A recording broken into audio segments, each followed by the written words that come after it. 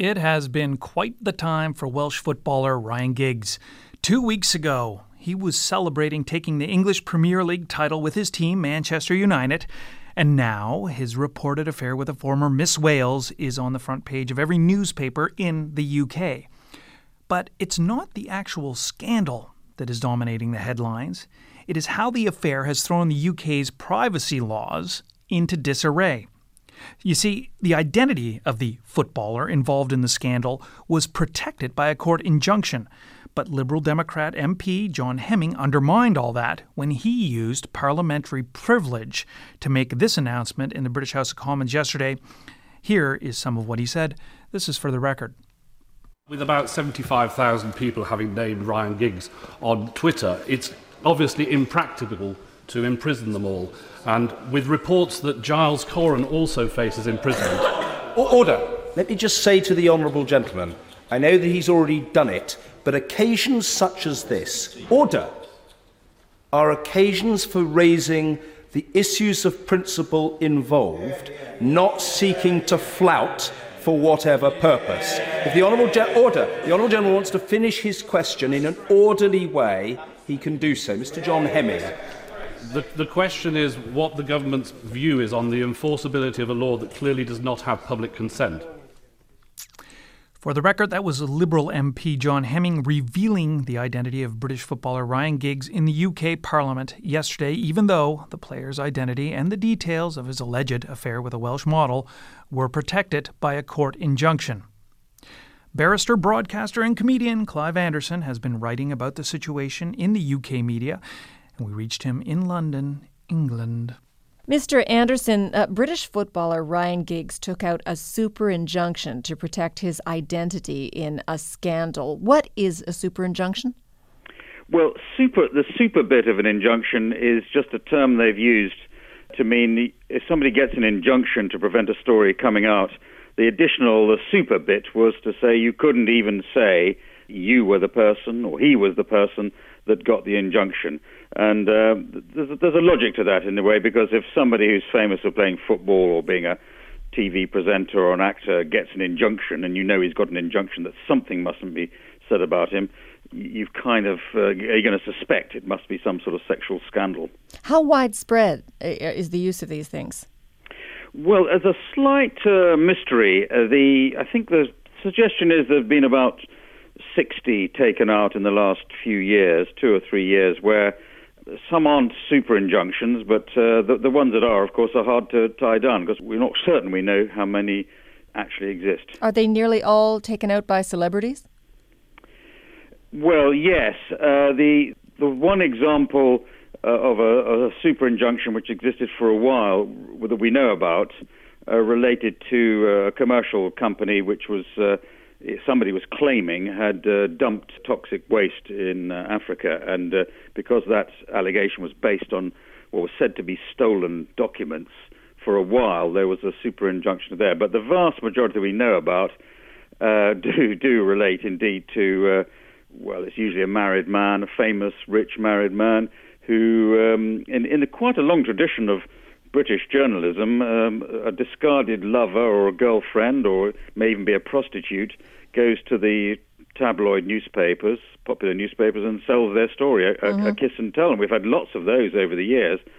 But because of a developing law of privacy, it's been possible in the last few years for people to say, no, you can't have that story in the papers. You can't tell that story because it relates to somebody's private life. I can pretty much imagine what the reaction of journalists to this is, and I guess to freedom of speech activists as well. What are they saying?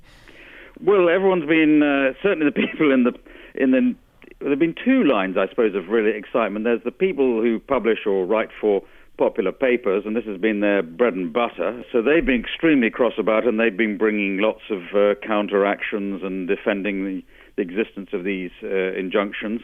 And, of course, this has been developed, this law of privacy, rather strangely. The attempt is being done in an era when it's quite hard to keep stuff like this secret, because bits of information, rumours, gossip, snippets of fact are available and are spread around the world on Twitters and people tweeting blogs, on the internet generally. So there's been a big reaction to people who tweet, who, if they get an idea that they know who the person is, they've been spreading that around the world. And of course, the tabloid newspapers, Rupert Murdoch's papers and others have been very cross about it. Well, are super injunctions now redundant? I guess you'd really wonder whether there's much point in having them, given that. Well, we don't know yet. It's been terrifically exciting the last couple of days because Parliament has been, or a couple of members of Parliament have been involved, because you can't control what members of Parliament say. They're entitled to say what they like, and slightly unusually, they have taken one MP, and he was taken upon himself to mention, Ryan Giggs' name in Parliament. This and is then John that Hemming. Means the cat is out of the bag because that can be reported. Yeah, this is a Liberal Democrat MP who's done this, and I understand has done this before. As part of the build-up to this, he's been involved in there. There was the Trafigura case, which one I was talking about with the toxic waste. Slightly less obviously a champion of virtue to name a particular person, but his argument for doing it has been to say, well, the name's out anyway.